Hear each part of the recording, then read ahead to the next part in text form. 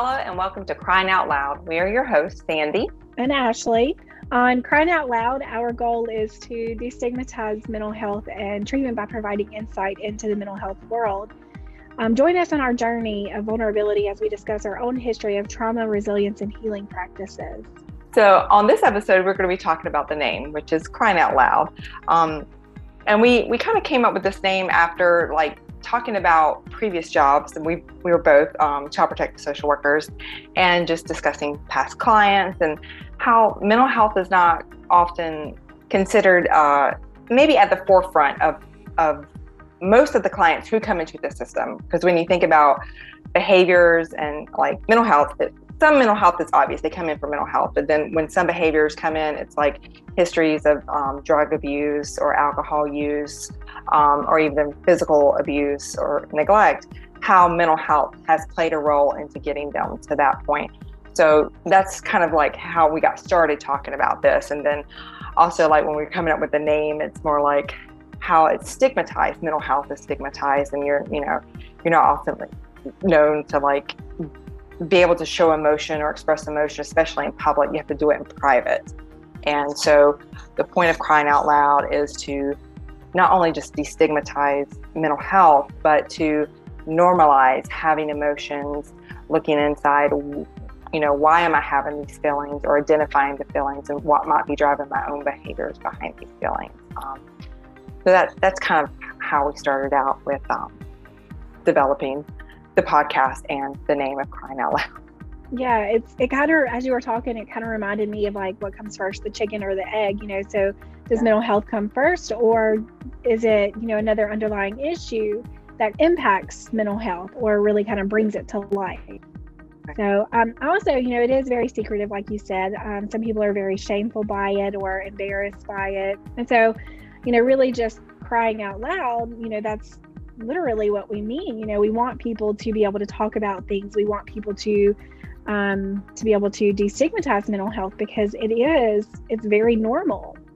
Everyone has their own struggles and their own issues, and it's being able to talk about it can be healing, and it is healing.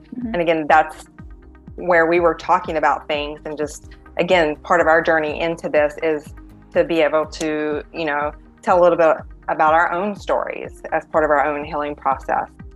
Normalizing emotions is just another really big part of our podcast, Crying Out Loud, and just part of destigmatizing mental health in general. A lot of people don't understand that you can have a full range of emotions. It's not just you're happy or you're sad or you're happy or you're angry, but becoming more emotionally intelligent, which reminds me of the social emotional learning that is now implemented in a lot of schools. We were talking about how with kids, just teaching them that, to hide your emotions, to not show emotions, to not be angry and cry or throw temper tantrums, whatever, that none of that is okay. You're basically telling your kids, hey, you know what? You don't know how to feel. You can't feel like that. Or, parents end up telling, our children how they should feel, when really it should just be reintegrated into parenting. A lot of our issues that, we experience as adults, sometimes that is just not knowing how to express our emotions. Right. I mean, I definitely agree with that. When, the core part of growing up is learning how to identify emotions, and then being taught maybe how to handle those emotions. And when you tell a child to sit down and be quiet, or, stop crying before I give you something to cry about, which we've heard those things. I mean, I know I heard those things growing up, or, don't be angry, or it's you're not validating the experience someone is having at a very young age. You're not teaching them how to express that anger at a very young age. And so you're not giving them the opportunity to develop emotionally. So a lot of feelings are repressed, or they don't know how to have that, address that anger in the moment, which, growing up, if you continue that process, that gives you problems later on in life if you don't know how, or you never learn how to deal with those emotions.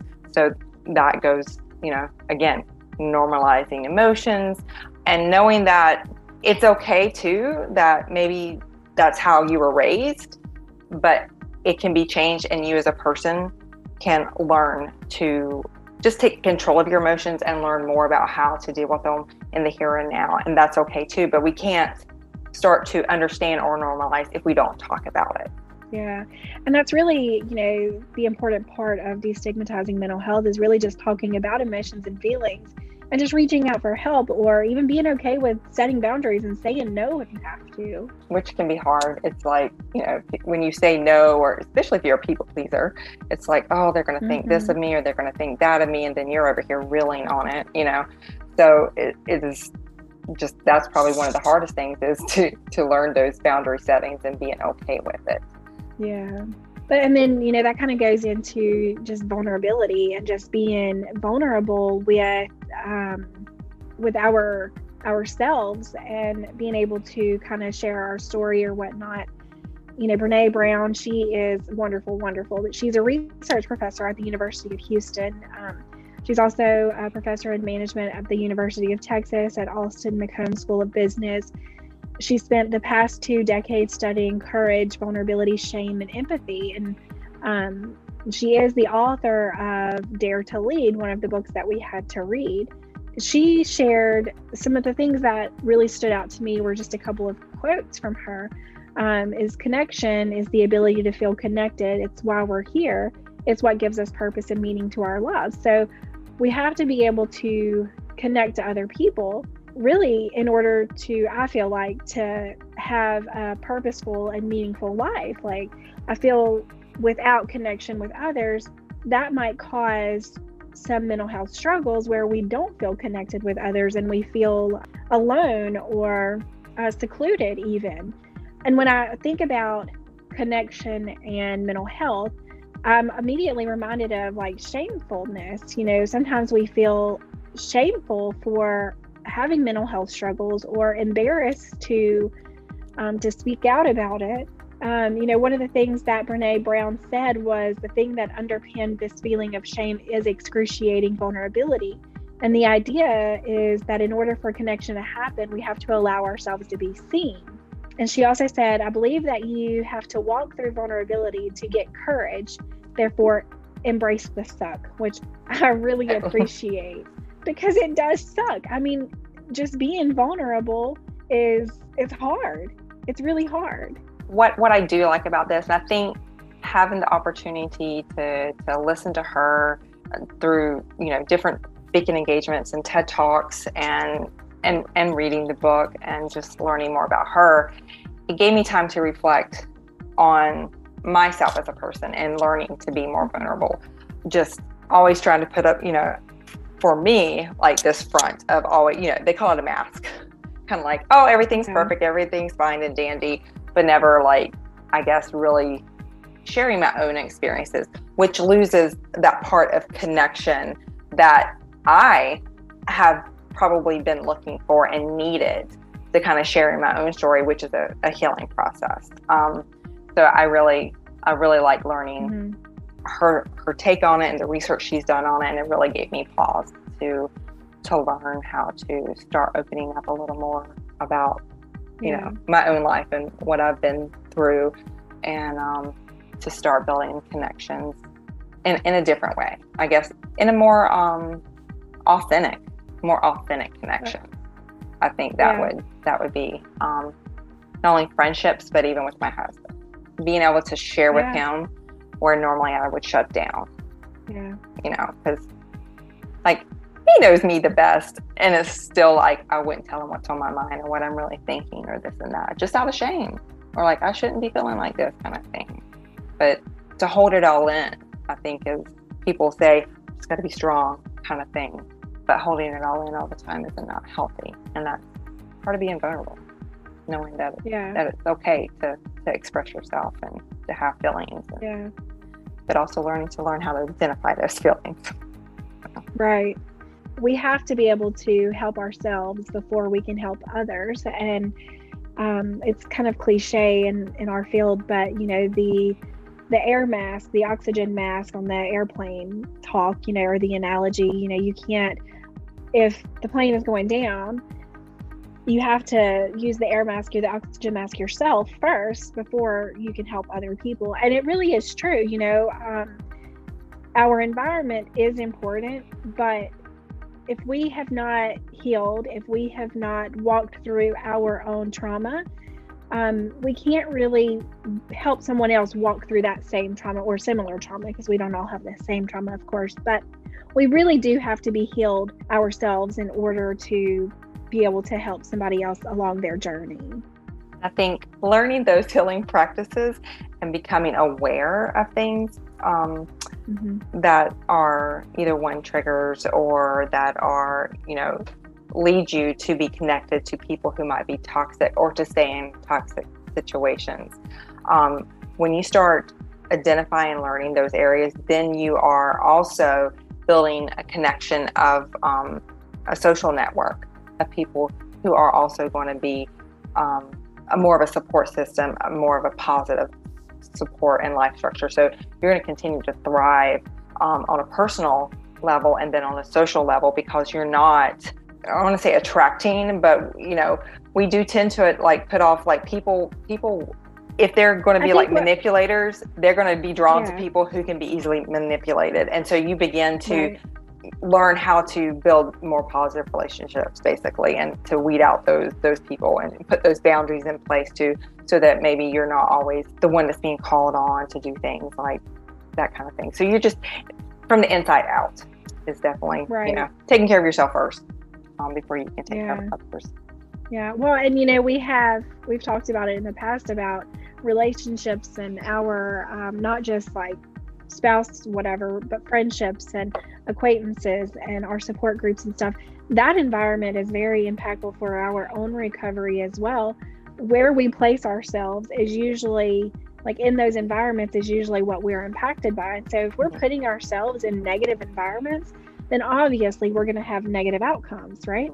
And so we need to always be pushing ourselves for healing and success. And in order to do that, we do have to be in those supportive environments.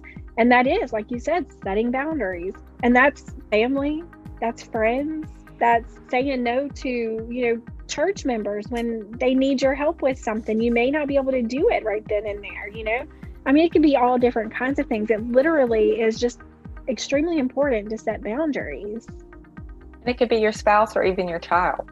Those are real things.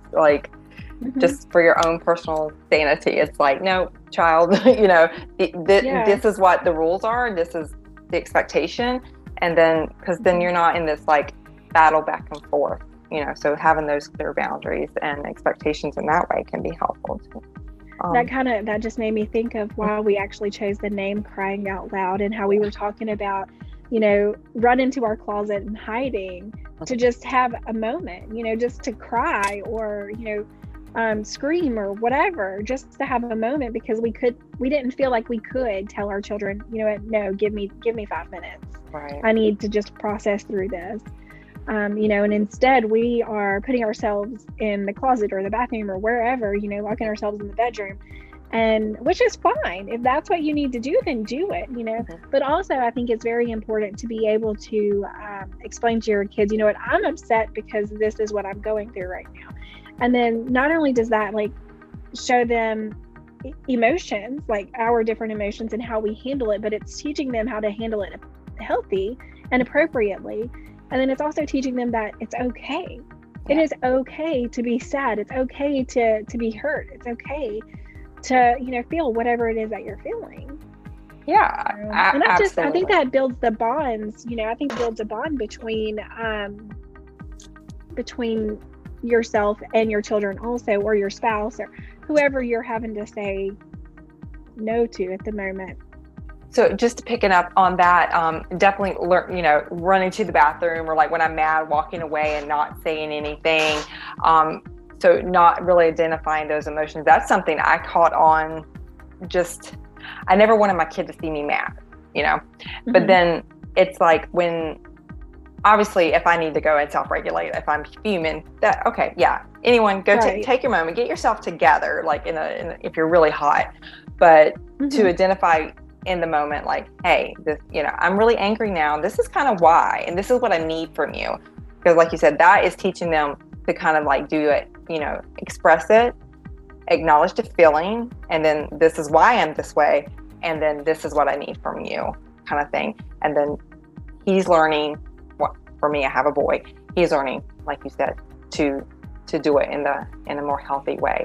And that's with all the feelings. I think the most feeling that comes up in our house is feelings of frustration, and that it's okay though. So, but being able to identify feelings is to me, is so significant. I don't know what I'm feeling. Like, we hear that a lot. And it's like, because for me, I feel like growing up, it was just, again, shut down. Just be happy. And it became like just this thing.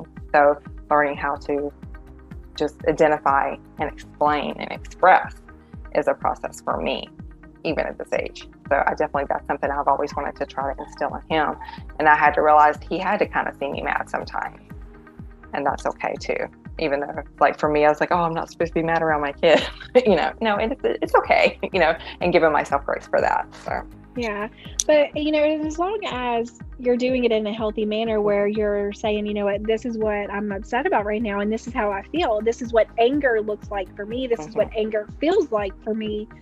Then that's really the important thing. You're not just yelling and screaming at your child or at whoever, has made you upset, but just really talking through that and explaining those emotions and those feelings. That is setting our children up for success. So coming up on the next few episodes, we're going to be digging deeper into our own vulnerabilities as we share our perspective and stories of growing up and our journey into social work. So thank you for joining us for this episode. We hope you will join us next time as we continue destigmatizing mental health and treatment by providing insight into the mental health world. Please know that your feedback is imperative, as it will help guide this podcast. You may contact us through our website at cryingoutloud.net, on Facebook as Crying Out Loud Podcast, on Instagram as cryingout.loud, or by sending an email to info@cryingoutloud.net. If you would like to share your story, please fill out the Be a Guest form on our website, and we will definitely contact you for future episodes. The contents of Crying Out Loud website and podcast, such as text, graphics, images, and other material contained on the Crying Out Loud website and podcast, are for information purposes only. Never disregard professional advice or delay in seeking treatment because of something you have read or heard on Crying Out Loud.